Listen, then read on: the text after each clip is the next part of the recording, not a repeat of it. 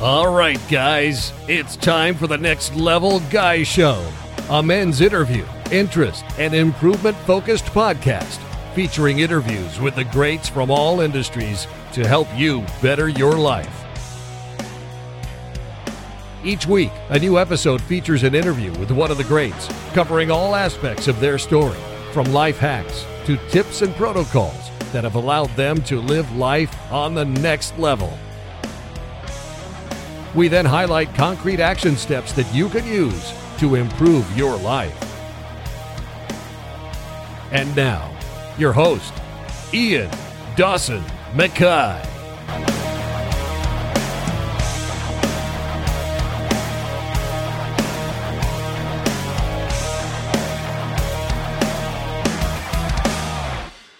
And today's guest is Yats Palat. Yats is a relationship and inner work guru who specialises in healing past trauma and reparenting the inner child. He uses his skills of psychoanalysis to get behind the curtains into people's minds, helping them discover the blocks and self-limitations that prevent them from living a life of love and freedom. His company has grown to support people across the world through his therapeutic programs and retreats. He shines a light in those dark areas where we hold on to the wounds and shame that's holding us back, and teaches us how to comfort and make peace with those emotions to live a happier, healthier future. Outside of work, Yats has an incredibly alive inner child, living, laughing and connecting with souls, and helping them love their inner children too. He's incredibly approachable and loves travel, sports, humour and play, and he wants you to live life as the real you. In this interview, we discuss how to work with your ego, comfort your inner child, remove limitations holding us back, and Yats does a real-time exercise with me that leaves me speechless and emotional. I know you'll take a lot from this like I did. And now, let's get to the interview.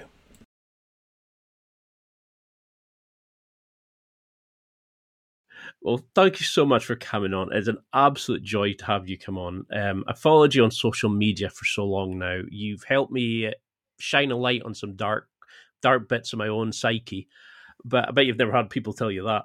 But for people who don't recognize the name, and you're going to get a lot of fans from this, how would you describe who you are and how you're changing so many lives? Oof. When I saw this question up front to prompt me, I always am stumped by this. How do I describe myself? Because I live in Mexico, and sometimes the easiest thing, especially with language, is to say, oh, I'm a psychologist or a psychoanalyst, which is my greatest skill set, irrespective of qualifications, etc. But what I really like to think of myself as is an inner child specialist, someone who can help you recognize where your traumas, your challenges, and your issues are really coming from, so that in your life today, you can, by addressing the core, you can create an absolutely different result. You can show up differently than you expected. You can be much more evolved, much more elevated, and attract the life you truly desire instead of the life you're just continuously repeating. I love that. I love how you make it sound so simple, but I know it's some amazing work that you do. But how would you go about working with somebody? Like, say you had a client come in, because we always think of therapy as talking about this, talking about that. We don't really understand, probably over in the UK, as much about the inner child, reparenting, things like that. What would your role be when you're working with somebody? That's a great question. So the best way I've found to address where people need to change is go after what they're attached to the most, what they want the most, or even what they're hurting from the most. All of those things tend to connect. So where I go after it specifically with clients is relationships. And I'll address, and I do this on my social media, and I've gotten the knack of doing it fairly well, where I'll address certain pain points of what people are experiencing in their lives through either loneliness, through relationships, through their lack of self-worth, ultimately where it leads into. And then when they feel this pain hitting them so strongly and they're like, holy shit, this is exactly what I've gone through.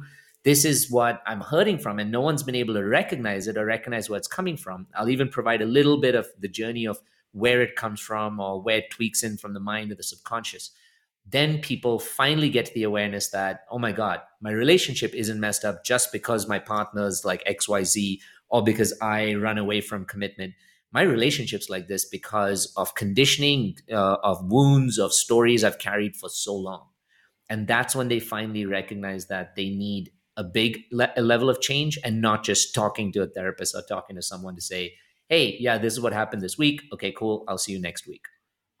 Because I mean, I've done neuro-linguistic programming, I've done a bit of CBT and stuff, and it is a bit like that. It's kind of what's facing you now. It's not what's actually stemming the river of bullshit that is your personality.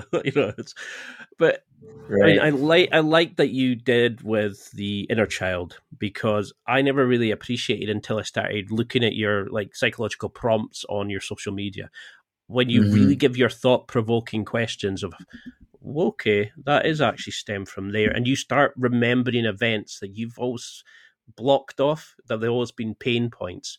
We're psychological sponges at young ages. Is there a kind of a way of looking and understanding how what happened then shapes our beliefs, our culture, our approaches to relationships? How do we understand what happened to us as our inner child affects our future self?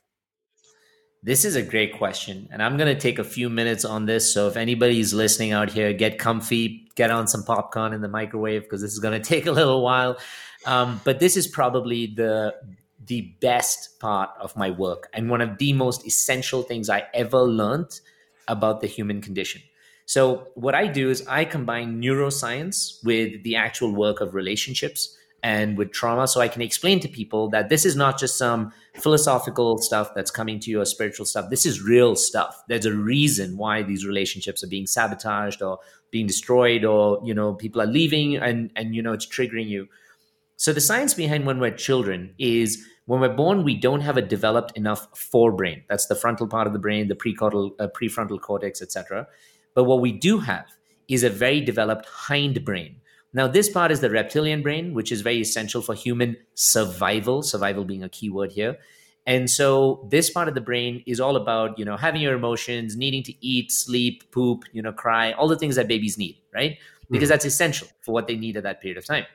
Now, a baby doesn't need to solve complex mathematical problems. A baby doesn't need to understand what marriage is like. A baby doesn't even need to understand what friendship is like at that particular time. So all of that stuff is gone with the lack of a forebrain. And that's also the part of the brain where the baby understands, or the child understands, who they are or what their identity is. Now, why is this important? Because you can take a brown baby and you put it with, let's say, a white baby or any other color baby, and they wouldn't know the difference because they don't know how to identify themselves. So everything for them is just equal in love. So the next question is, how does a baby learn to identify themselves, who they are, what they're like, and most importantly, what they're worth? And this comes through a concept called neuroception, where for a child to understand its own value, its own worth, its own identity, it doesn't know it inherently, because that's with the forebrain. It discovers it by watching how the world around it treats that child. So now you move into the next step, saying, okay, so what if this child is a beautiful, loving, worthy child, like just as they are, but they're born into a household where it doesn't even have to be that someone's abusive. Maybe the father has been through 2 wars, had a difficult childhood himself, and he doesn't know how to be emotionally available for this child.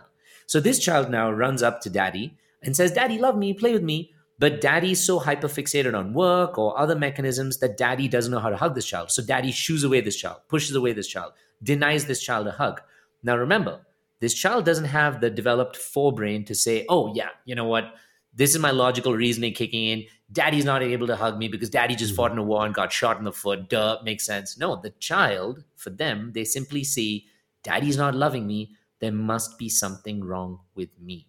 Now, if the child comes back the second time, but daddy's reaction has changed, then in the child's mind, they're like, oh, maybe that was just a one-off incident.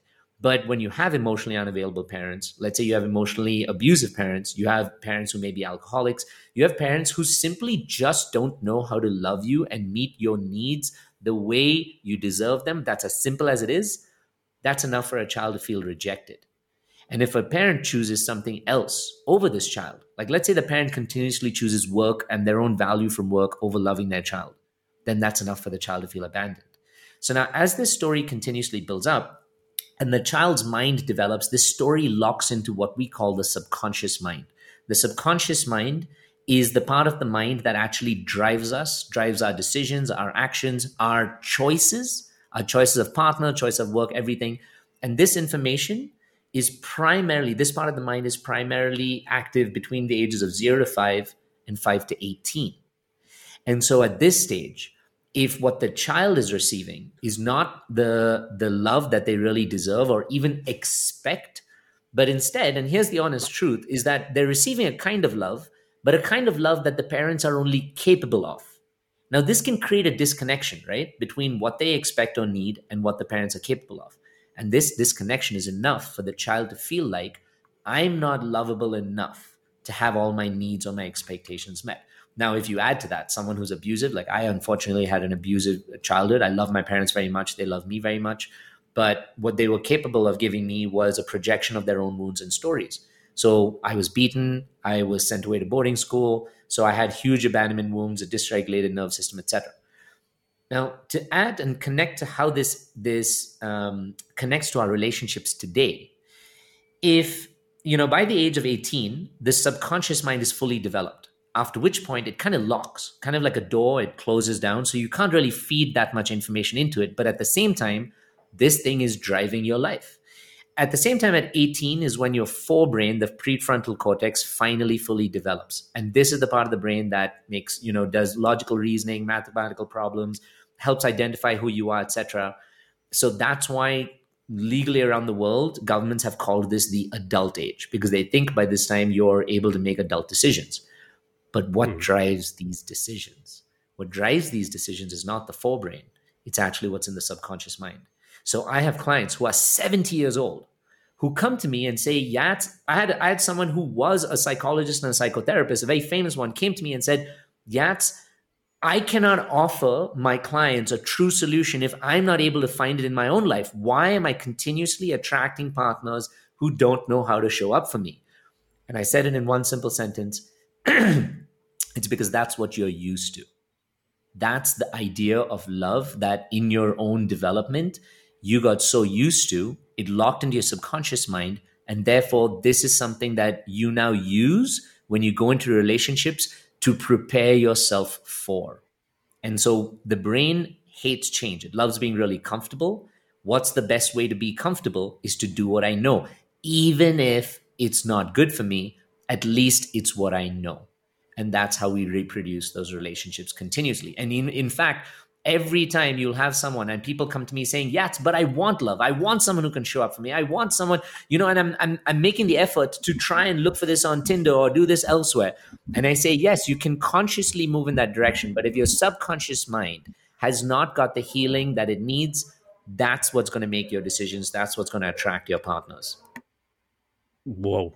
And, we were talking before about why I wanted you to come on. And I was thinking, answers like that kind of just, you can actually see the person listening rolling back in their head going, that links to that. You take us on a journey just by this.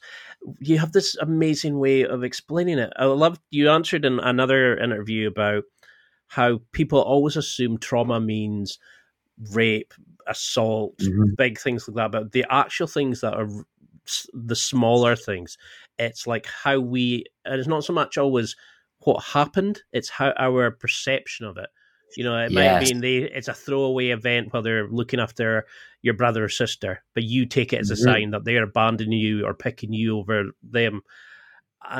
And that wow, you really were listening to that interview, because I used that exact example where I said someone, and just for people listening, it's as simple as if a mother's holding a baby, coddling them close to their chest, this baby feels like my entire world is right here. My needs are met. I'm loved. I'm valued. But then you have another, sibling who's taking the piss out of the parents and doing something else, and maybe like burning their toys or like the TV, like I did. And so suddenly this mom is like, what's going on here? Puts this baby down, runs to them. Then that's enough for this baby to feel like, oh my God, my mom's prioritizing this other sibling or this other person more than me. And, we all know in our own lives that each individual child with exactly the same parents can have different wounds because they all have a different story of how they were raised. And what matters there is like how the parent comes back to validate and show up for each child. So I'm sorry, I didn't mean to jump in there, but I just No, love that no. you actually were listening to the whole, to the whole interview. Because that's something that I did notice was like, you can tell a guy how to dress better. You can tell a guy how to apply for jobs better. You can tell a guy they need a haircut. I obviously wasn't listening. You can do all these amazing things, but if we're not dealing with the things that are causing us or holding us back or pushing you in a certain way, we're never going to truly escape out of this kind of control box. And how would you start working with somebody to make them understand that you're not you? You're the version of you that's been shaped by your childhood, your current things, your reaction to events, etc., because of this programming that you have.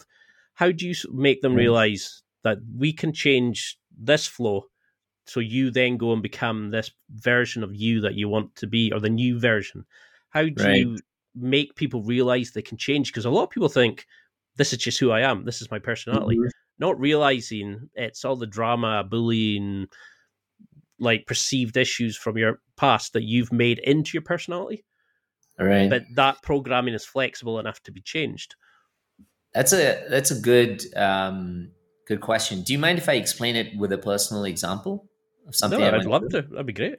So you open up the question saying, I'd love to show my best self by getting the haircut, like, putting on the good clothes, making the money, all of these things that we think externally can validate us enough that they can mask or camouflage our internal wounds, which we all go through, because this is, at the end of the day, human beings also are a very strong survival species. But surviving is not the same as thriving.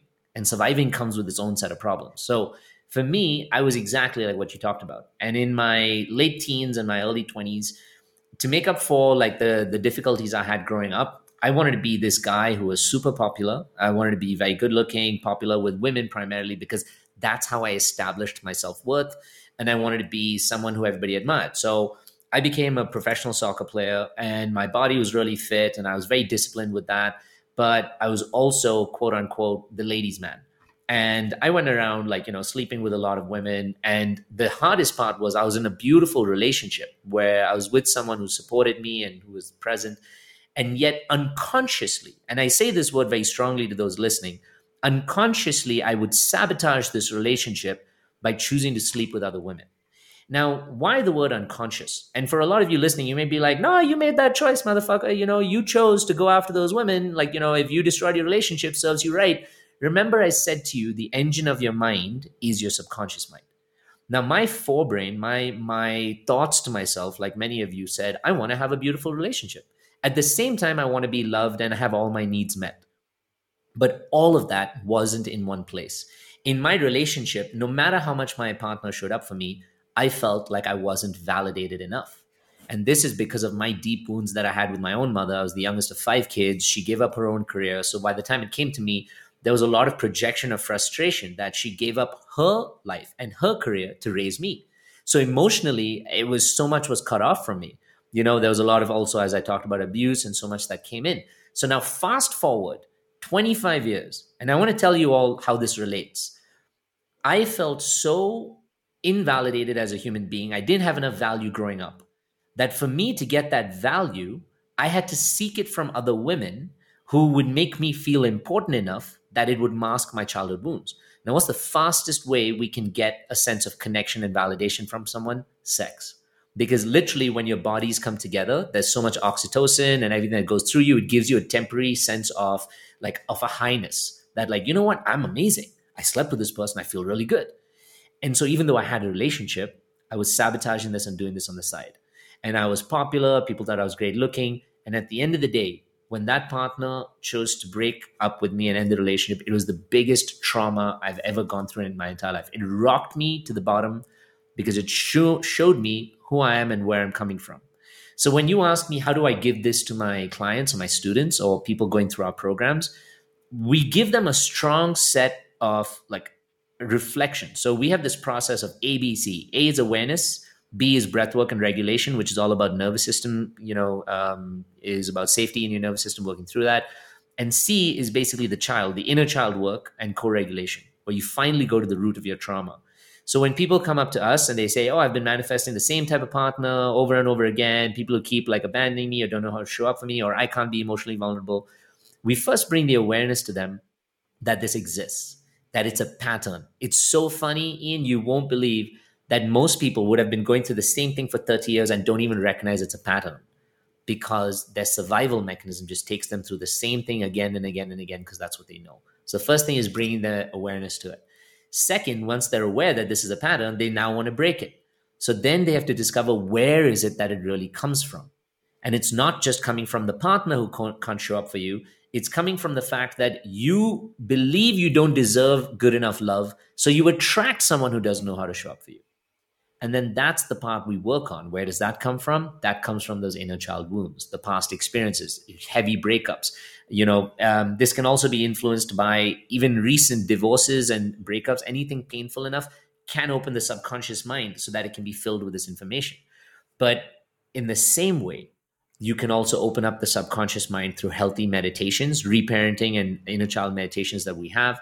You can open up the subconscious mind through nervous system regulation, creating a sense of true calming and grounding and peace. All of these that therefore can allow the same sense of healing from the same place that the trauma came from. Now, if you meet the wound with the solution, or with the let's call it the healing tonic right at the wound, then the way you show up in your present life absolutely changes. And that's what happened to me and what I had to go through. That really hit home just now, because that's one of my questions was about why do relationships bring up, when they break up, why do they bring up such immense, complex emotional feelings? And it's almost like it gives you a kind of insight to who you truly are. Because when I broke up with my first love, this was like after having a terrible relationship with an absolute arsehole. I know that now. But at the time, I was in a small village. It was the only person I knew, etc., etc. So that was my idea of love. So suddenly this girl was smoking and she hot, and we did everything together. We had laughs and she seemed to truly love me. And I was like, that's amazing. And then I met somebody else who said the reason I interviewed a coach. She said the reason why we care about our exes is it's almost like a druggie's high. You like the psychological high. It gives you that feeling of the love that you had, and that's why you can never give over your ex. Then I interviewed an attachment specialist, and he was explaining how we've tried to find people who we want to fix. And I was like, whoa, that's amazing. And now you're explaining it, how we find the people that we're attracted to because we're not dealing with our issues. So we're just replicating, and now all this together, I I'm beginning to see the bigger picture. And all the time I'm thinking, I'm just lucky I pulled so-and-so. I went and dated so-and-so. We see this, we don't understand how this flows. And I love that you can take us and start explaining this to us. So is that the kind of behaviors you see as doing? It's the promiscuous sex, the drink, the drugs, the fighting, the misbehavior at work, or what kind of things do you see when we're not aligned to our true selves, or we're not dealing with the issues? Right. That's so, when you talked about the attachments, you talked about all of the different challenges that, people were going through, and recognizing the repetition of the cycle. As I like to tell people, believe it or not, Ian, we are addicted to our cyclical patterns, because they give us, as I said, this false sense of safety, knowing that we're doing something in a continuous way, and this helps us cope with the real problem. Now, this word, cope, this is a huge, huge, huge word that I like to use, because we at the Inner Yats, like my coaches and myself, we don't actually use the word addictions as much. And I learned this personally from a very, very famous therapist around the world. His name is Dr. Gabor Mate.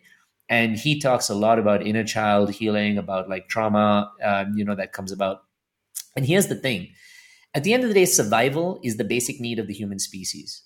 Now, if I have such a big pain that's going on with me, and we think survival is just about physical, and that's bullshit, because we're more mental almost than physical. In fact, the physical is very much the manifestation of the mental. It's how we experience what's going on in the brain and our body.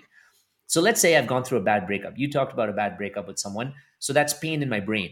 This pain in my brain is being felt in my body, in my heart, felt in my gut, in my stomach. It's actually even being felt by how I'm putting on weight, because the cortisol and the stress hormones I'm putting on are meant to protect me and get me to feel like, okay, this is a really scary, stressful situation. I'm going to have to deal with this by hibernating, by hunkering down. Now, at the same time, if I've got this really heavy pain and I don't know how to solve it, I don't have an avenue to solve it, I don't have someone who can help me solve it, but the pain is very large, I need to do fucking something about it. So what am I going to do?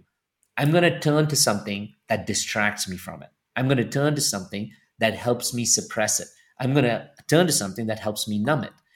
And since this is the next level guy show, for example, men very, very strongly, because they don't understand how to cope with their own emotional self, they use alcohol as a method to numb that part of them that no one in their own lives gave them the education on how to understand.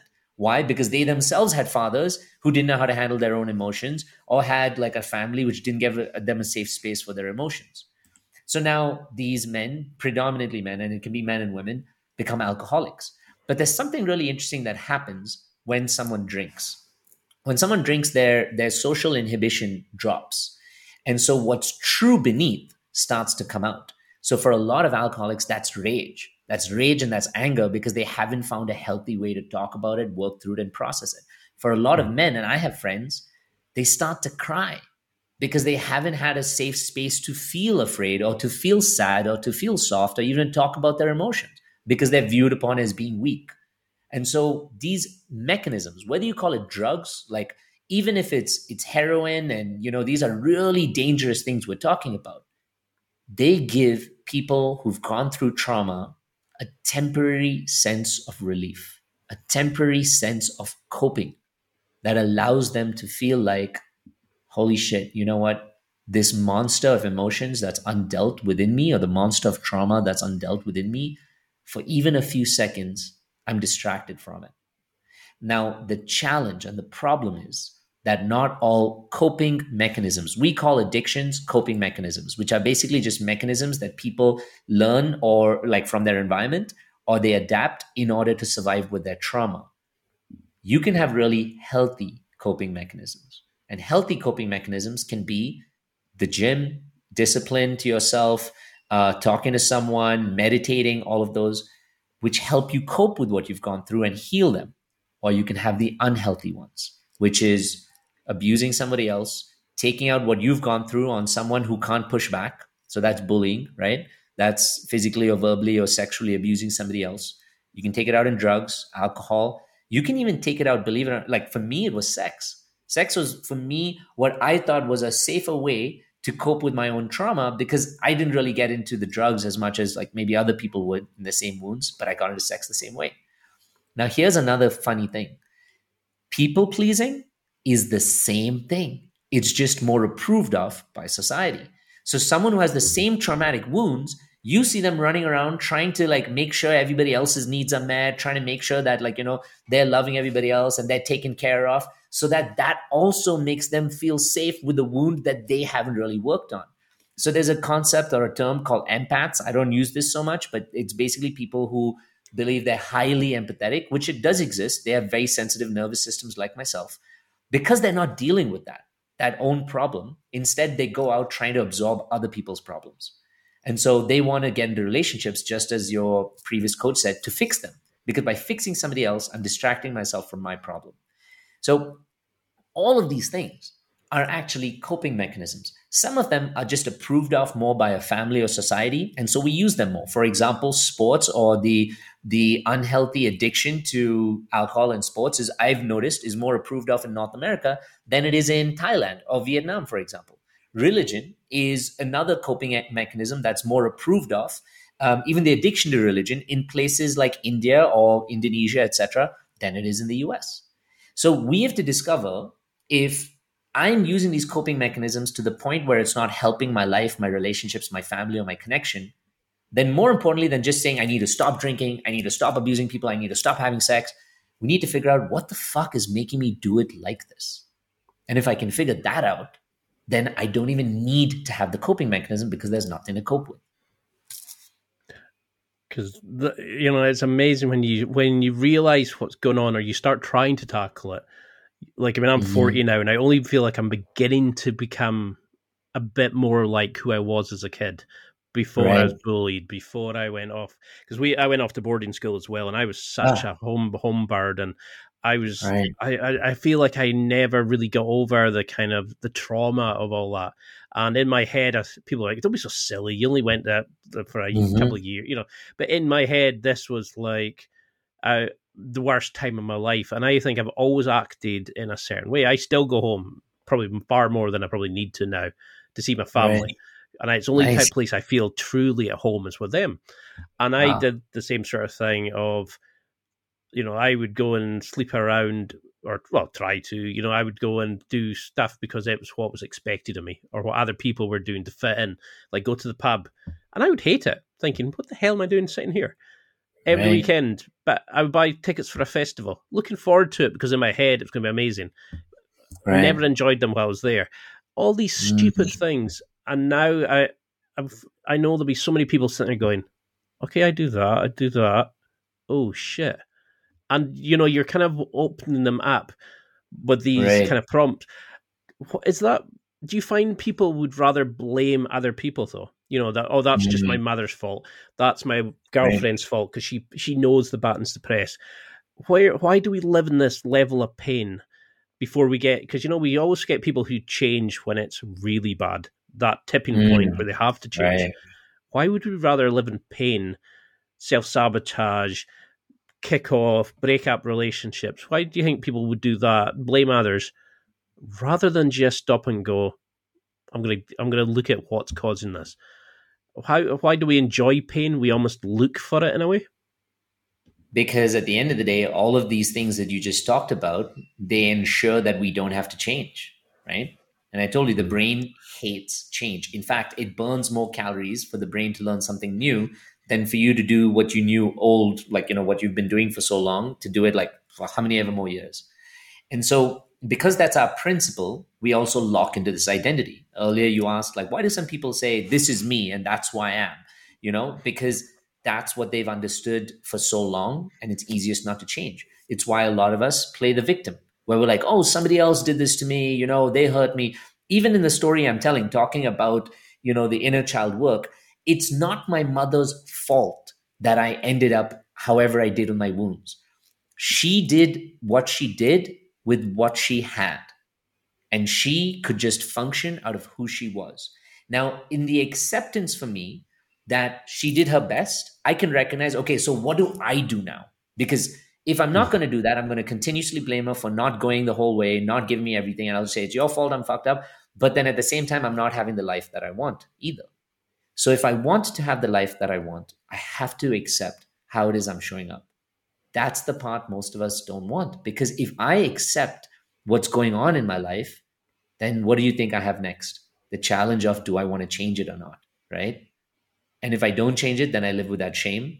And if I do change it, it's going to be so hard. I'm going to lose the friends I had because most of them loved the way I existed. You talked about going to the pub, like every Saturday, even though you didn't like it. I'm sure in some sense, there were a whole bunch of people, maybe they were similar, going through similar wounds, or they just identified as being there. There was some sense of familiarity being there. Now, if you wanted to evolve and change and you said, I'm going to take a break from drinking, I'm going to work on something else, suddenly you find yourself alone. And that loneliness can be scary. Getting out of a relationship that really causes you trauma, you face the fear of being alone. Moving past a group of bullies that you, were a part of, because you can maybe, project your own wounds onto somebody else, bully someone else and feel more superior. Leaving that group at the start, again, you feel alone. And those things are very fearful for us as human beings. So what's easier is for us to blame somebody else. What's easier is for us to take out our own problems onto someone else, make it look like they're the ones who are really messed up so that I don't have to change. That's the baseline. But here's something, and that's why, Ian, if you look at the top echelon of society, and I'm not even talking about financially, I'm talking about the people with really successful relationships in today's world. I'm talking about the people who are really happy with themselves, the people who are also doing well financially. Why is it such a minority? Why isn't it not everybody, right? It's because These are the small groups of people who are willing to say that this change is fucking uncomfortable, but I'm willing to do it. And they push themselves, they challenge themselves, they give them safety through it. Maybe they ask for help doing it. They stay committed to that process, because once they get over that hill, then their lives seem so much more defined, so much more understood, so much more healthy, so much more peaceful. And I know this because I went through literally what I call 7 years of hell to basically get through to where I am.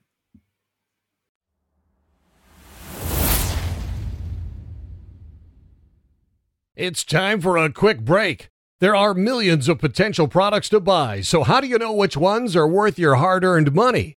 Simple. You go to nextlevelguy.com/affiliates and explore those that will transform and improve your life.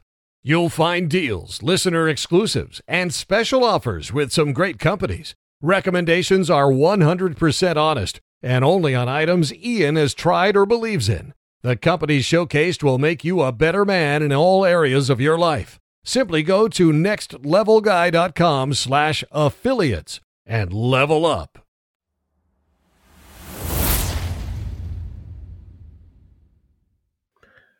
Because all along the answer, I was thinking that, like, I know a lot of hosts go, "Oh yeah, that happened to me," but that really happened to me. When I stopped going to the pub, I was in a small fishing village, and basically you become lonely. You're on your own because you're not numbing the pain with drink. You're not just doing the innate. You want to chat deeply. You want to look at the real problems. Yes. And a lot of times to fix it, you have to do your own journey and step away from it. And it's amazing. And I probably am now only beginning to become the real me. And I realize I don't really have many friends, like true friends, people who would actually would go out their way, who check in on you and stuff. You have acquaintances. And I think that's what people are scared of. We'd rather have the likes. It's the dopamine chase, isn't it? Oh, 100%. So when you're working with somebody and they start, how do you encourage them to start shining the light themselves? Not so much, or do you lead them in the first case to kind of take that first step? And how do we make sure we don't wallow in the pain, that we don't live the pain, we don't make it a new identity? How do we start dealing with that so we can actually rise above it and deal with it, rather than just go, "Oh my God, I remember this now and I remember that, and I'm going to go and fuck up so-and-so for doing that, and I'm going to do this." Right. How do we actually think, okay, that's an area I want to tackle, but how do I work with you not to wallow in it, rise above it, and not deal with the automatic programming, and actually starts taking apart the mechanics of it? Right. So to get anybody to change, to get anybody to try something different and to do healing, you have to make it safe enough for them to want to do it. And when I mean safety means different things to all of us. Safety can mean an emotional safety to some. It can mean a physical safety. It can mean just having a place where no one judges me. And you hit on a huge point where you talked about the loneliness that comes from evolution. And we may call it loneliness, but it's really the filtering out of your life, the things that no longer support you. I started losing a lot of friends after I went through this inner work.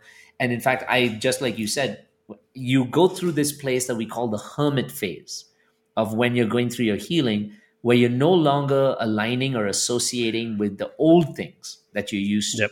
And it can feel weird for you as well, because you're like, I had so many friends, now I don't have any.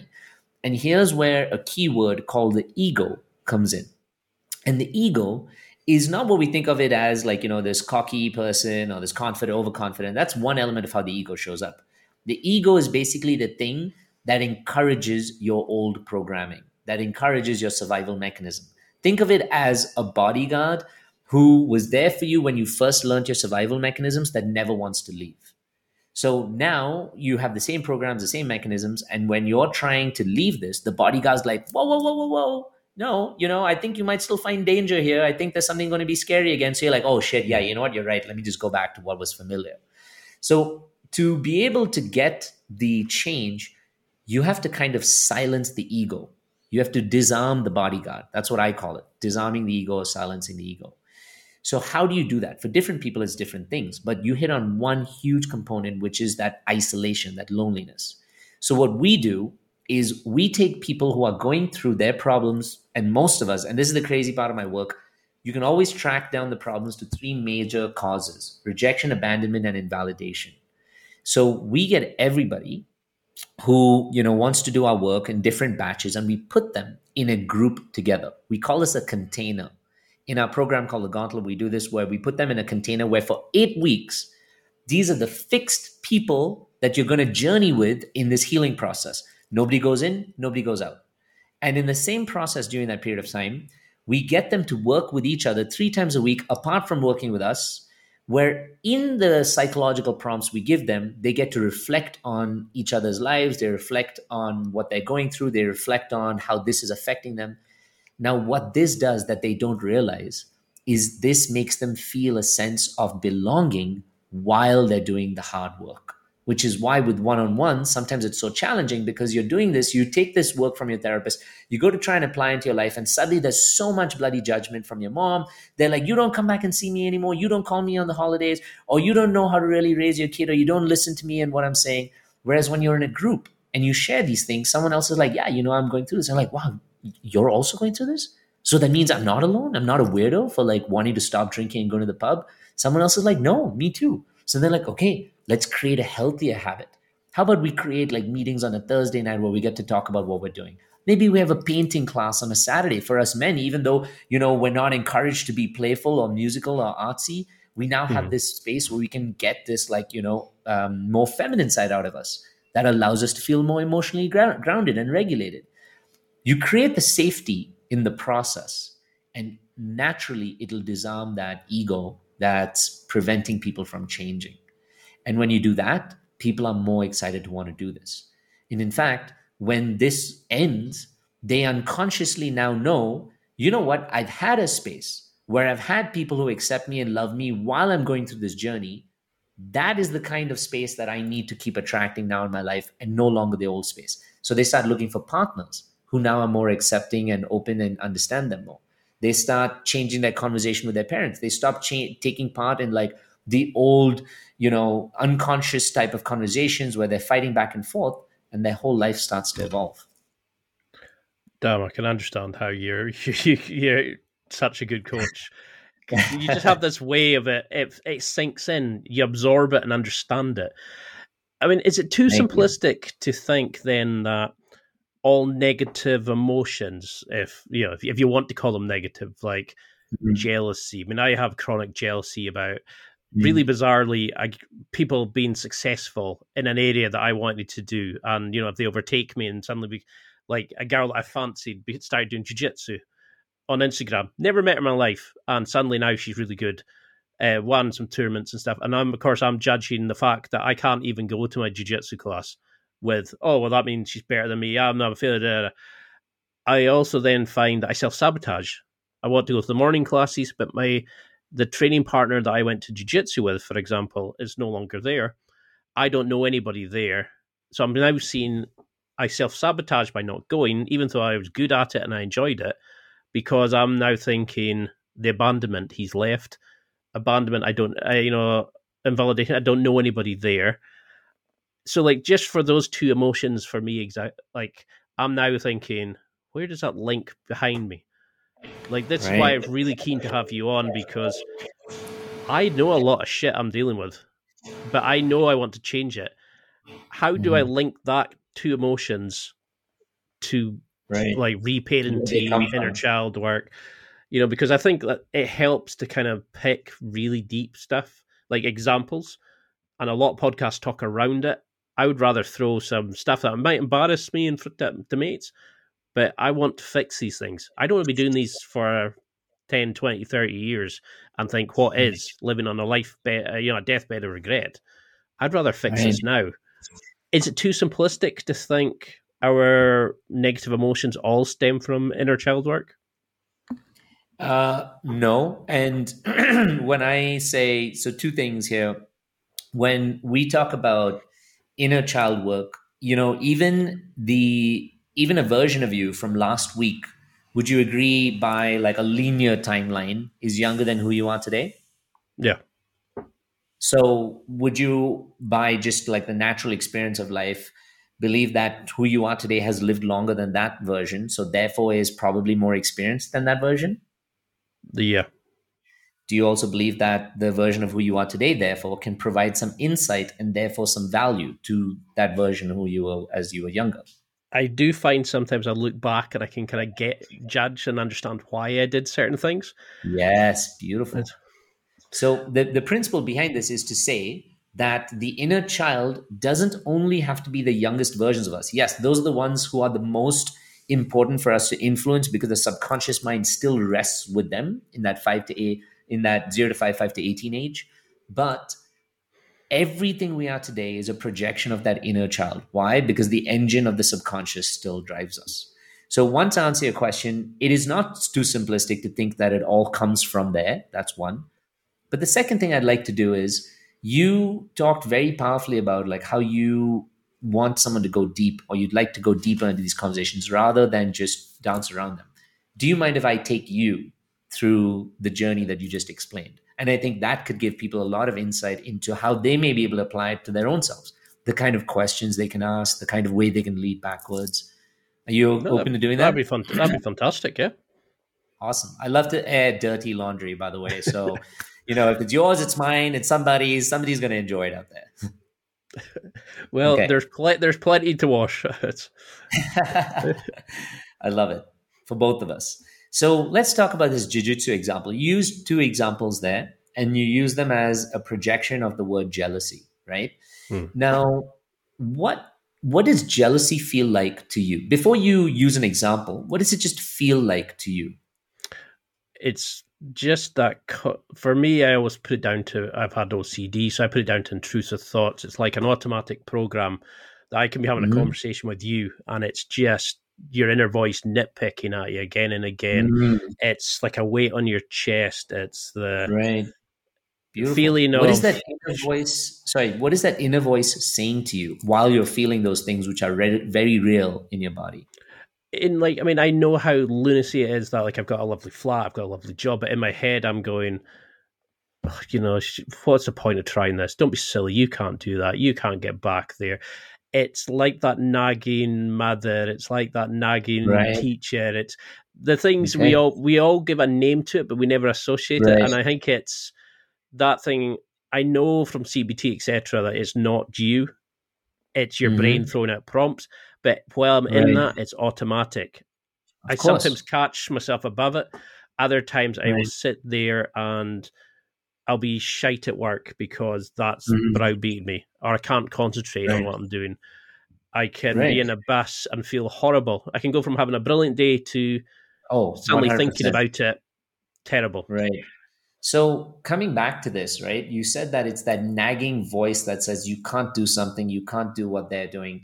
And you identify it as jealousy, which means, would you agree that it only comes about when you notice someone else or something else doing what you may want to do or having what you may want to have?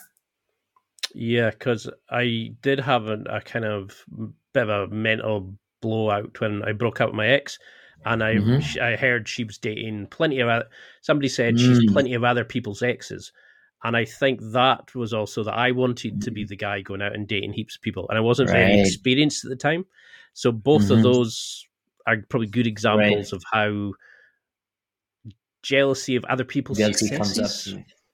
Right. So this is good. So it's first, let's narrow down into what this really looks like for you. And you talked about where it hits you, which is perfect. We talked about that it's jealousy, so we're getting closer. Now we're saying that it's triggered by when you notice somebody else. Somebody else, you talked about somebody else hitting a certain success or having a certain thing that you may want, right? Would you agree to that? So if it was with the jiu-jitsu as well, you talked about, I'm not sure if you said it was a colleague, but a girl who, progressed and advanced so much in this stage, correct?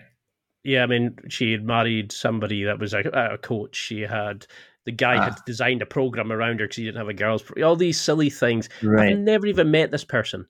And I'm judging my own self-worth against, in a sport, so that means it's your own personal journey.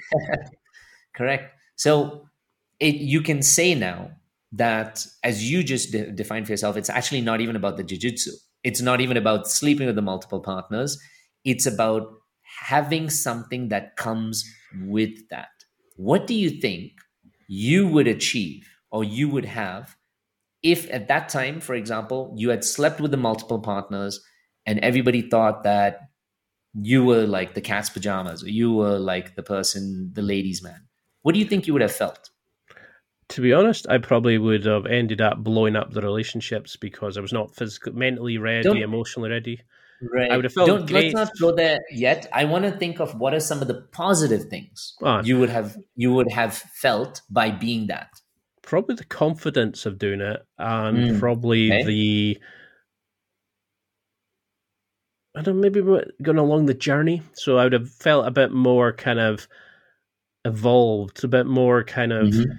knowing who I was, and that kind of looking back, I could use that as a stepping stone for the next Okay. thing I Don't want think to go. about the next stages. I was thinking about if you were that person today, how would you view yourself or what are some of the pluses you would get? So maybe I can guide you a little more. You said the confidence, right? If you were considered someone who slept with multiple people, you'd feel confident enough to approach different people and to court them and whatever and have some sort of partnerships with them. Yes, that requires a certain amount of confidence, right? Mhm. Does that require a certain amount of extrovertedness also to be able to go out of your shell to do something? Correct. would you Definitely. say would you say by doing that you would also gain a certain kind of approval, maybe from your peers at that point? We're talking about you at that age. We're not talking about the evolved you. We're talking about you at that age because that's the example you brought up. Would you talk about at that age, if you were that ladies' man who had slept with those multiple people, you'd get a certain kind of approval from your peers, from your Oh, friends, from everybody else? Yes. You see how yes. naturally this answer came to you. I barely even needed to finish it, and you were like, "Oh yeah, I can see that." Correct. That's how Now, you were judged at that age, yeah. right, beautiful. So let's take this example and let's put this one aside for a second. Now let's use the jiu-jitsu example. And I don't want you to think about it from an evolved man or an evolved being perspective. I just want you to think about it from a small boy who wants to achieve these things. So let's say you were the young Ian, you're a small boy, you're a young, version of you that you know of that wanted to achieve this jujitsu, validation of having these belts or achievements. What do you think he would have felt if you had gotten all the way with that?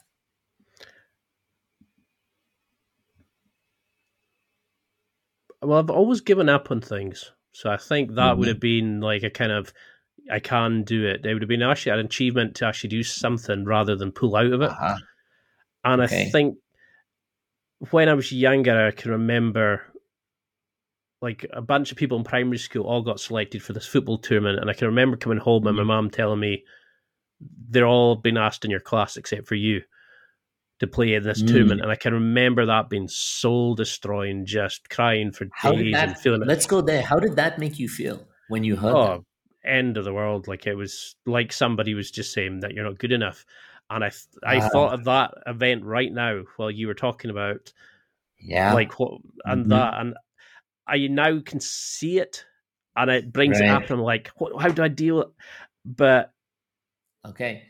like, So see, just now let's, I'm trying to avoid it. I can feel myself going, ask questions, talking to. right.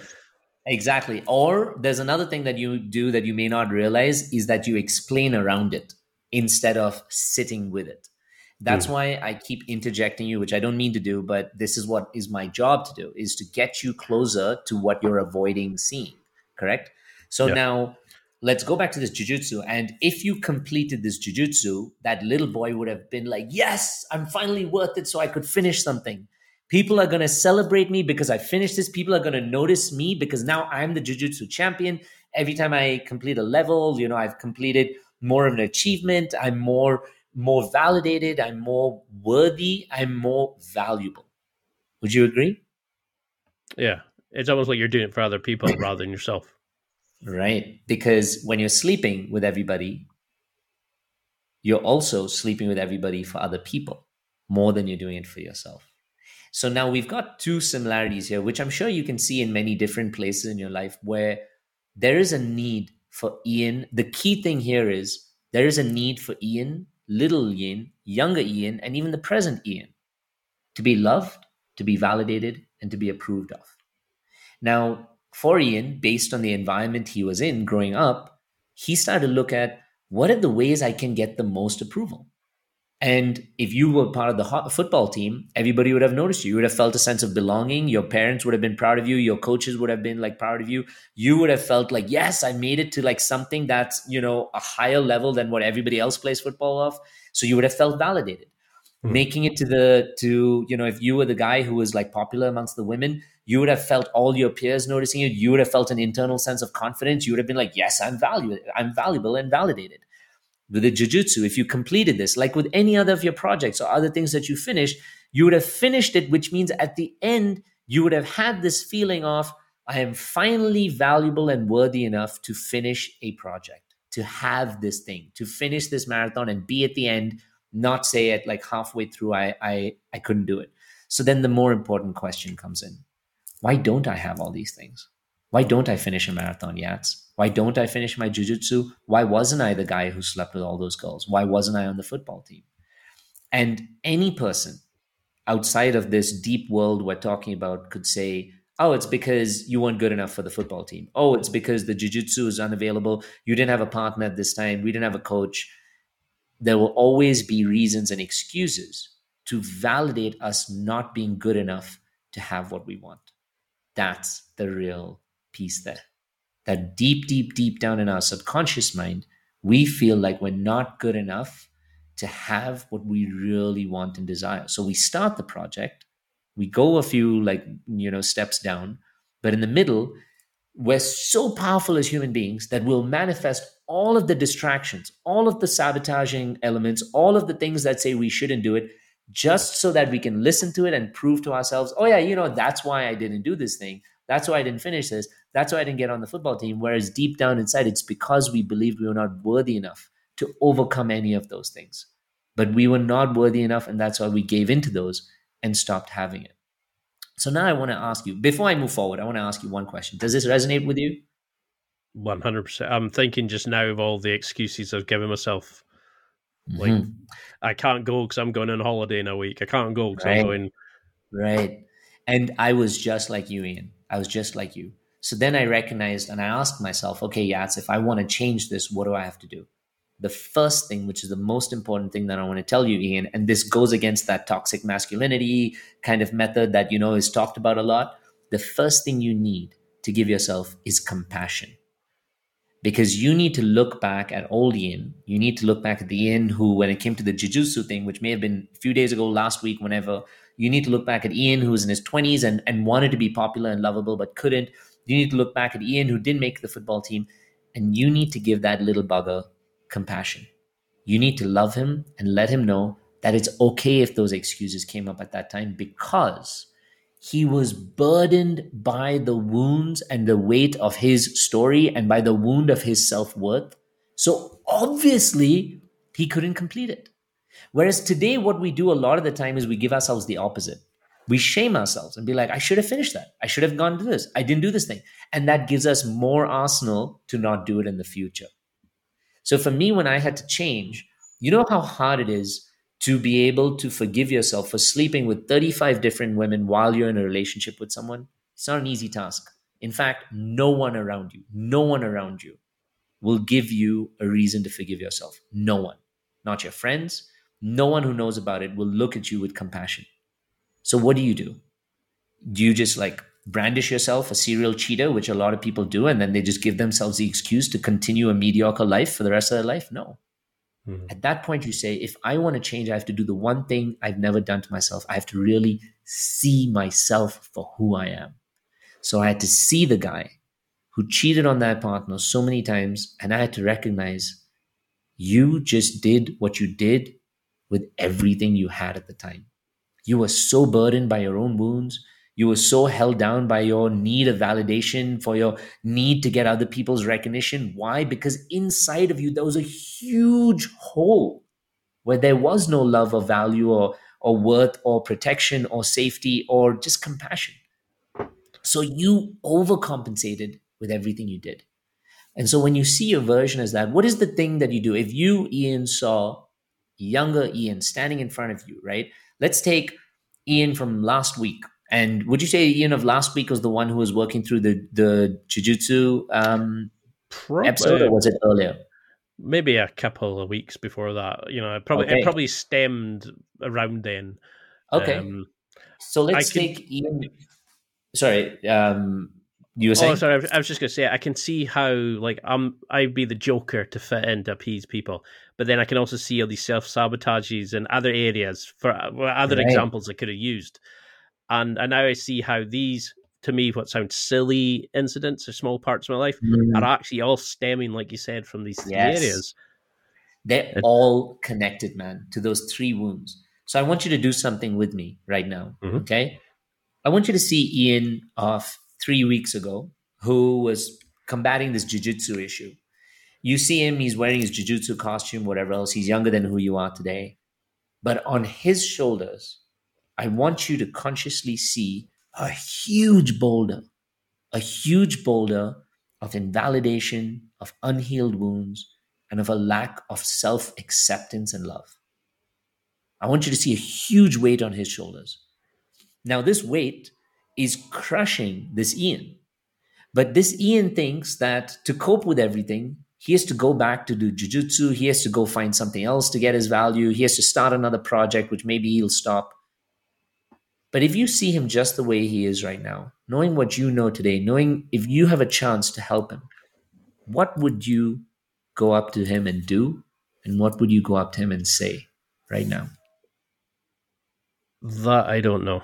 I've always been seriously hard on myself. Like, I would say, push the weight off. But I know I've tried to kind of address these issues, and I've never managed to find that language that opens it up or deals with it in a way. Is there kind of... So, how would you find the ability to be compassionate to yourself? So this is exactly the disconnection between the forebrain and the hindbrain, or the disconnection between what we call the conscious mind, which is what we're using right now, and the subconscious mind, where the healing is. And it's not your fault, because again, none of us have it, because we haven't been educated in this kind of work growing up through school, which we should have been. In fact, we have the opposite. Our entire lives encourage us to use more and more of that coping mechanism rather than to go through more and more of that healing. So I'm going to help you with this language, okay? Because it's unfair for me to expect you to have an answer in the language you'd use. But to do that, I need you to shut off your forebrain so you can live more in your hindbrain. This means I need you to close your eyes right now. You willing to do this with me, Ian? I think this will help a lot of people, okay? So I want you to close your eyes. I want you to plant your feet on the ground, okay? I want you to sit back and relax. And I want you to just breathe with me. We're going to breathe in through our nose for about 4 or 5 seconds. And we're going to breathe out through our mouths for about 6 to 7 seconds. So I want you to breathe in with me, 2, 3, 4, and breathe out. 3, 4, 5, 6. Breathe in through the nose. Nice, beautiful, big breath. And breathe out through the mouth. Breathe in. I know we're on a podcast, but I want you to let go. And breathe out. Trust that this moment is for you and you attracted it right now. Breathe in. And breathe out. Allow your shoulders to relax, your chest to relax a little more. Breathe in, nice, beautiful, big breath. And breathe out. Nice and easy, relaxing your belly, your back, your shoulders. Breathe in. And breathe out. With your eyes closed, continue breathing at your own pace. But just follow the sound of my voice. You and I are standing together, man to man with each other, in a moment where we want to hold each other accountable, to be our highest self. I stand in front of you and I see a man who deserves peace, a man who deserves so much acknowledgement, a man who deserves so much of his own self-love, understanding, and something called compassion, which is just a warm hug, which is just an embrace, which is just being listened to, which is just being heard, and more than anything, which is just being understood. So in front of us right now, we see a younger Ian from 3 weeks ago, wearing his jiu-jitsu costume, but who looks bruised, who looks wounded and hurt, looks like he has cuts on his face, whose clothes are dirty and torn and tattered, who looks tired. And on his shoulder is a huge weight that's bruising him and cutting him and hurting him. So as we walk towards him, as if you would to any other human being who is feeling so tired and hurt and cut and bruised, what would you do to this Ian standing in front of you? At first, maybe it's as simple as just giving him a cup of water because he's tired and he's still carrying this weight and he's thirsty. And then maybe slowly you and I together just slowly carry that weight. It's big and heavy. It's so heavy. And we just slide it and push it off his back. And as it falls on the ground, he starts to cry. He starts to cry because he's been in so much pain and he's been so tired. And no one's ever come along to help him and understand him and to listen to what he's going through. And this poor boy is crying there, bruised, tattered and hurt, his back hurting. We slowly take him to sit down on the pavement, and we sit beside him. And as he's sitting there, all he wants is just to feel less tired, less fatigued, less wounded. So you put an arm around him.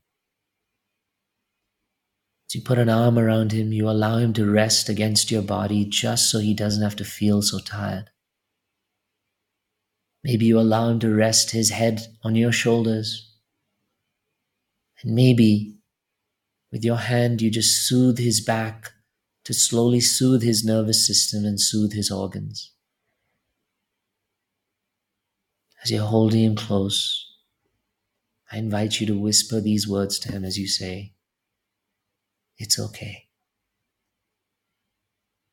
It's okay, buddy. You have carried this weight for so long, but you don't need to anymore.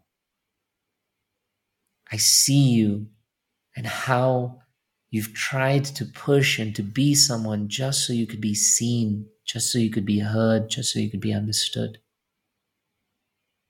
But now I see you. I know I haven't spent the time to come back and to see you, to understand you, to recognize you. But now I am doing this. And I promise you I will come back again to see you. And as I see you, I want you to know one thing before I leave. That you are enough just as you are. You don't need to carry a heavy burden or to achieve anything to be important or valuable. You're such a good guy, Ian. You're so funny and sweet and kind. And if you just acknowledged who you really are, we would live such an easy life where everything would come to us. And what's not meant for us would leave. It's my time to leave you, but before I leave you, I want you to know that I understand. I understand who you are and everything you had to be in order to be where you are now. But I also want to tell you, you no longer have to be that person. I see you. I understand you. And if not anyone in the world, I love you. I want you to give this younger Ian a huge hug. Let him feel like the weight of his body and his energy can rest in your arms and in your soul. Run your arms along his back. Wipe his tears along his muddy face. As you do that, you already see his energy coming back bit by bit. His back starting to straighten up, his body starting to strengthen. In these few minutes, you have given him something that he has always wanted but never received. Know the pride, the honor, and the responsibility in that. Now you slowly start to let go of this Ian. And both of us are now walking away bit by bit. And he calls out to you. He's like, Ian. And you turn back. And he says to you, when I'm scared, when I'm wounded, when I'm afraid, will you come back again? Just those words make you feel the power and the pain both in your heart of how all this guy has been wanting is just your time, your energy, your love, and just to be seen. You wave out to him and you say, I promise. And we both slowly turn around and continue walking as everything fades into the dark. I'm going to count backwards from 3 to 1 as I slowly bring you back into this present moment. That was pretty amazing. How do you feel right now? A lot lighter. It's halfway through it, I could feel my brain going, make a joke, think of something, don't do it. I could see that. And I could actually feel myself welling up a bit because I was thinking I could visualize. Oh, where was it? I could visualize the football one, and I could remember that, and I could. Beautiful. And it's that moment of being vulnerable. It's kind of like, oh, is everybody looking? And then suddenly you just go, close your eyes and switch off. Yeah. And I think I've tried similar in the past, but that one hit deep. Like it's. Like just now I'm already going sign up, see if he's taking people on. It's and the beauty is you have the recording now, and I really do encourage you to listen back to this whenever you need it. And I want to ask you one challenging question, Ian. You said, I don't know what compassion is or what it feels like. Having gone through that and knowing now that compassion can look like just a hug, what does compassion look like to you, having gone through this? Just being sort of accepting of what you've done, your past self. Yeah. Just because I used to always say to people, they would write to me and say, I beat somebody up, I did this, I did that. And I'd be like, I interviewed a guy who said, your prisoners are treated as numbers. They're just expected to go back in.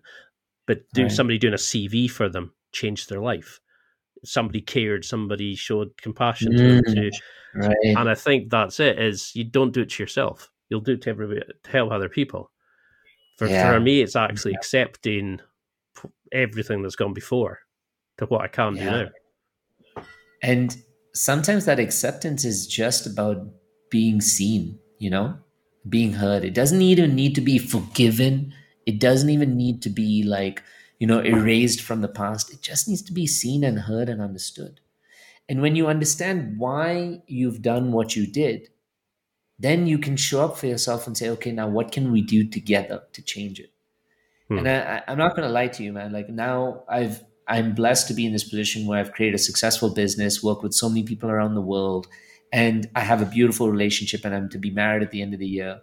But all of this came from one very strong place, being able to see myself, why I was doing what I was doing, why I was sabotaging my own life, my relationships, and everything else going in there.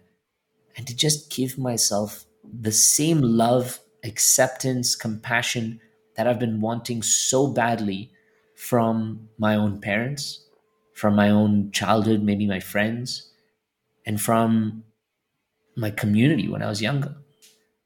And when I give those things to myself, it's like everything else starts flowing from within me outside. All the answers of what I need to do, the commitment of what I need to take to get to the next level. It's no longer a project or a practice.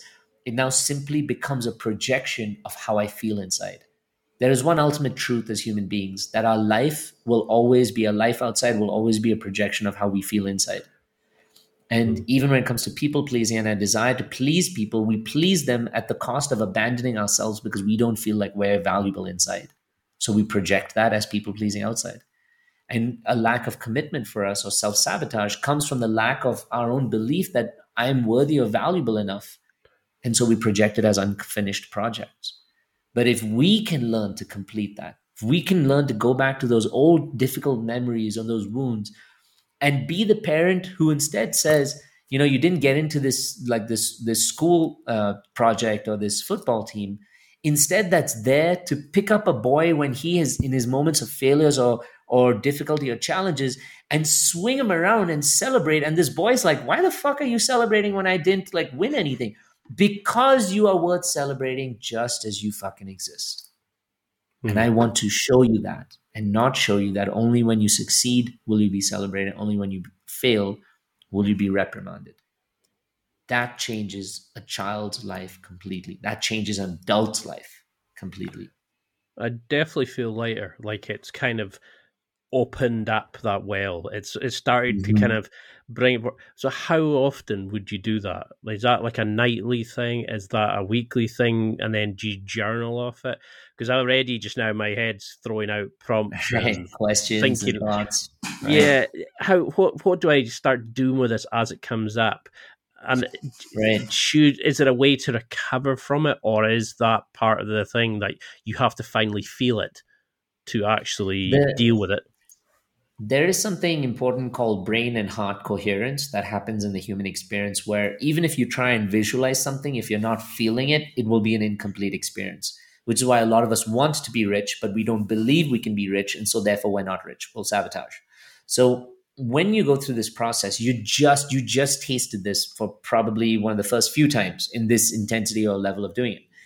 You have to start slow and commit to being able to do it continuously. So discipline, I tell people, is the strongest version of self-love.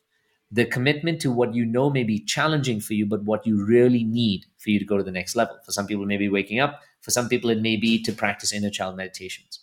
But for you, personally, for people going through this, when it is guided or supported by somebody else, it's naturally easier, because then you don't have the excuses in your head. Then you can't make the joke in your head. Then you can't stop yourself. That's why I got you to breathe, because the breathing is the part of disarming the ego. It's regulating your nervous system. So I got you to disarm the ego, which was swinging around his chair, which was I don't know if we're really going to do this or what it's going to be.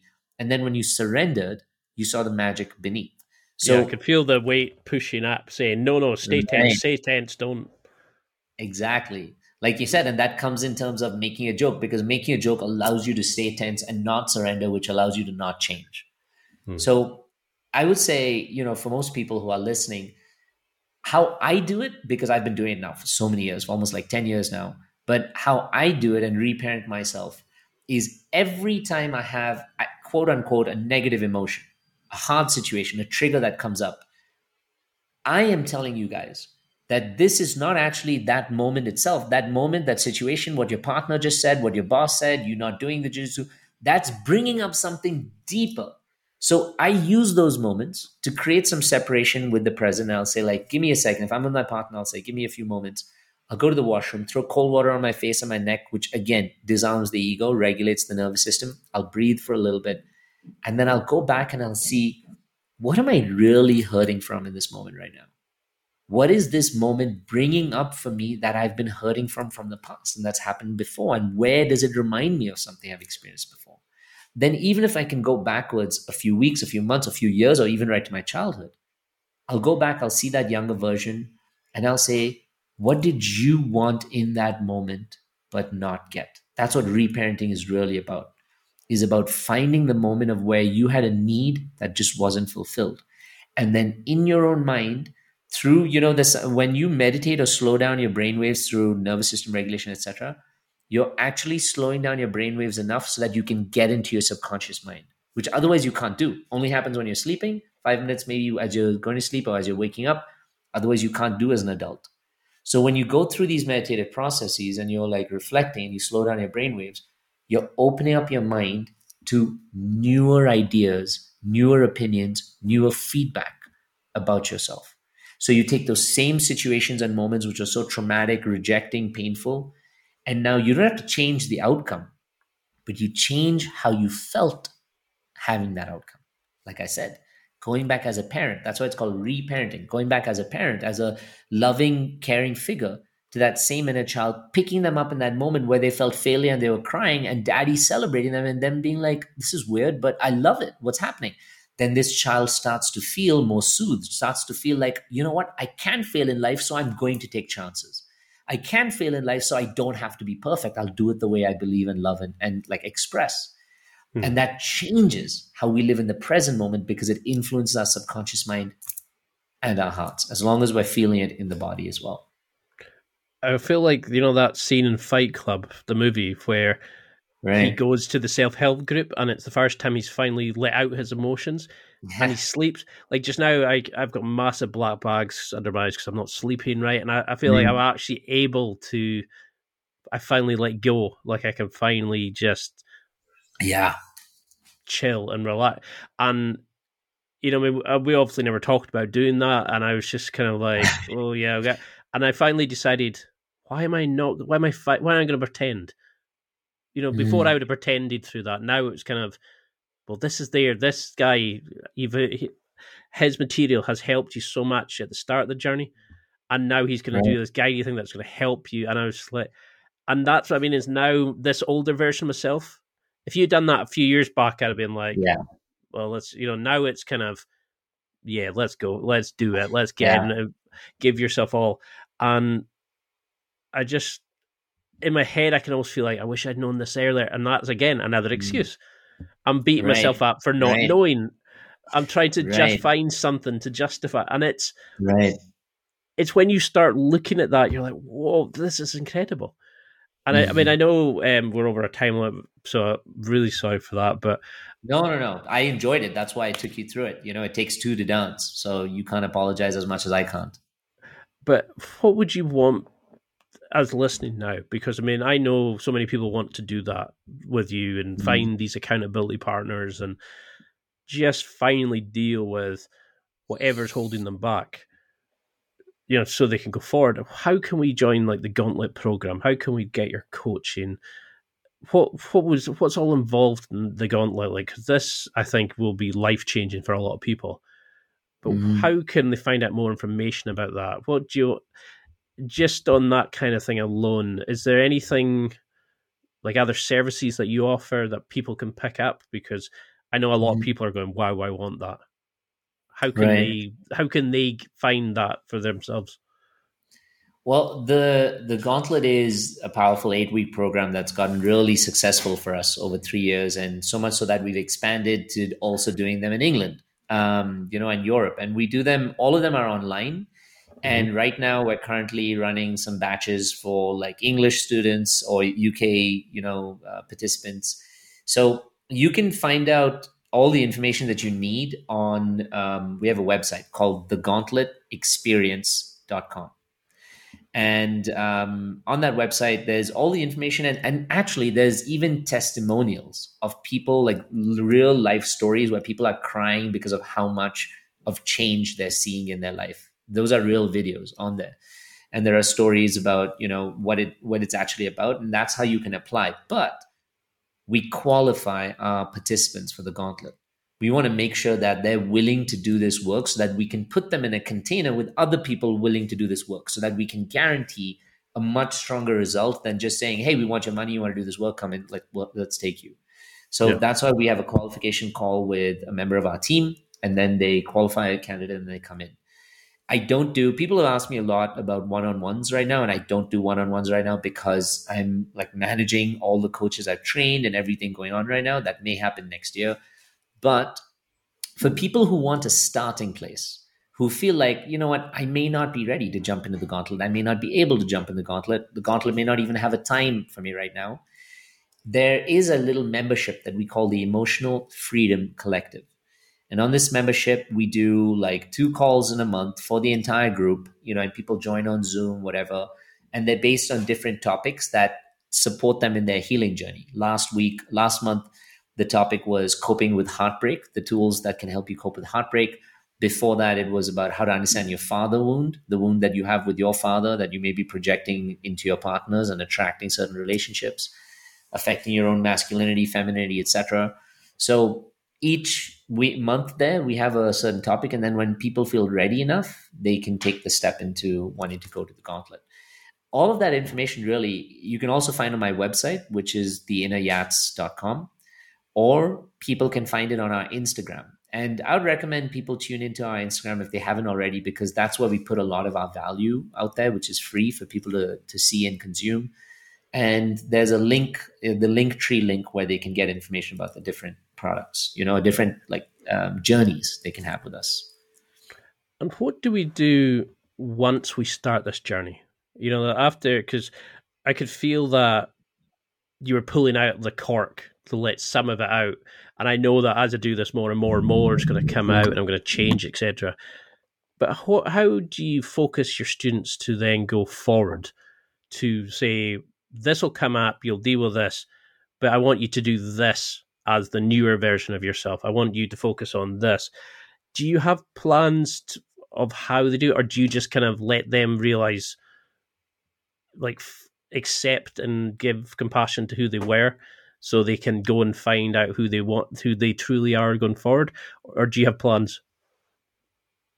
So the journey is constructed so that it can take people through the process of starting slow and then getting into those big wounds and then recognizing how the wounds show up for them in the present, finally getting to a place where they can design the future that they want. And that comes right towards the end of the program. So I know it seems scary or challenging for a lot of people who want to come into it, but it's a catered program for 56. It's like going to rehab for the mind. And for 8 weeks, for 56 days, there is enough of that support. We have a whole bunch of coaches in each program who will support everybody through the journey. You have a certain amount of homework, but continuously we encourage people to know that the journey is very individual as well. That some people may have certain revelations early on, some may have them later. But at the end of the day, it is taking you through your own process of healing, disarming your ego, changing your patterns, and getting to be the version of you that you really deserve to be, honestly, without all the layers of conditioning and everything else. I tell people that doing the inner work is not becoming Superman or Superwoman or anything like that, which is so arbitrary also. But what it really is that imagine that each of us is born pure. We're born like a beautiful light. And as you go through life and experiences and conditioning, which is basically, our parents' opinions that are projected onto us, society's opinions and ways to be projected on us, each time something happens, there's a blanket that's added over this light. So with a bad breakup, there's a blanket. With, bullying or something in school, there's another blanket. Traumatic experience somewhere else, blanket. Ultimately, to a point now where we are is all we see is the blanket. We don't know that there's a light underneath. So what we're trying to do now is we're not trying to become some invincible beings. We're taking off those blankets by doing this therapeutic work one step at a time, bit by bit, taking off each blanket that doesn't need to be there anymore and doesn't serve us anymore, to a point where slowly we start to see the light shining through a little bit. That's what you're talking about. Like, you now at 40, you're making different choices than you would have at 30. You're seeing the light coming out a little bit. And as you take off more and more of those layers, you can finally see that light shine. And living when that light shines with that light is an absolutely empowering, magical process for a human being. It's so invigorating, the life that you keep creating, because you're in love with this life and in love with that every day. Is that what you want people to take from this? That they can change, that they deserve to be happy, healthy, compassionate? Yeah, that's, as you're saying that, it's weird because it's bringing emotions to my surface and bringing tears to my eyes, because I think you're letting people find themselves again. Yeah. And the reason why it makes me feel so emotional is because I know what it was like when I was living from such a wounded, conditioned place, where I was living a life I thought would have been a good life, but led to like no joy and satisfaction for myself. And I know how difficult it was. Sometimes even to just wake up every day, sometimes to work through a heartbreak. And I know how good it feels now to get to this point. And when I see people, I actually see a reflection of myself. And that's why I want to offer them what I know and who I am and what I've gone through. Nothing I've ever taught is something that I've just got out of a random book or that I've just believed some like weird thing out there. It's things I've practiced and seen. And I want people to live with that same level of love, integrity, and self-acknowledgement, because they deserve that. And you know what? Maybe it's also a little selfish, because if they live like that, imagine how beautiful our community, our world would be, our education would be, our systems would be. So fucking amazing. And maybe there's a little bit of that selfish interest that's in there to say, I also want the world to become a better place so I can love living in it even more. Yeah. Because that's what we all deserve. But I mean, to take away all the bull and all the drama that people have built and let hurt them and shape them, you're letting people find who they truly are again. And that is beautiful. It's amazing. And just going through that 2 minutes with you, I realized there is a completely different Ian, not the one I like to think I am or who I'd portrayed to be. There's that little boy again that you need to find. And I know you're going to change so many lives. And that's why I wanted to have you on. 2 minutes on your Instagram, I was like opened up so much different areas of darkness to look at. Can you just quickly go back over your sort of social media handles? So your Instagram was at the Inner Yats. Yes, the Instagram is at the Inner Yats. Do you want me to spell it out, or yes? Yeah, and it's so you're just to quickly to your website. So I'll put all this in the show notes. But okay. Beautiful. Is there any sort of other things apart from your link tree on your Instagram? And you've also got the Gauntlet. Is it the Gauntlet Experience? The Gauntlet. Yeah, the gauntletexperience.com. So on our homepage, there's different tabs that'll take people through where they can, work with us, whether it's the Gauntlet, the retreat, whatever. On our Instagram is actually probably like that link tree that's in there probably has more defined links of what's available. There are some free courses also that we offer on there just for people to like initiate the inner work. The membership offer is also on there. Same things on the website, but it's THE, the inner, INNER, and then Yats, YATS. That's what we go by. And it's because it was meant to be a version of the inner child. And I was like, who's my inner child? It's baby Yats. So I'm going to throw him in there. I'm going to make it the inner Yats.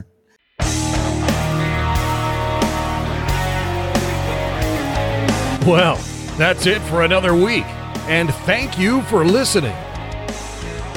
It's now time to take what you've learned and use it to develop and enhance your life with the key points mentioned. Listen, try it, embrace it, use it, and crush it. Now's your time to hit that next level in your life. If you liked this episode, then please leave a comment on the show notes or a review of the show on your podcast platform. Everything helps evolve the show. Until next week, keep seeking the next level in your life.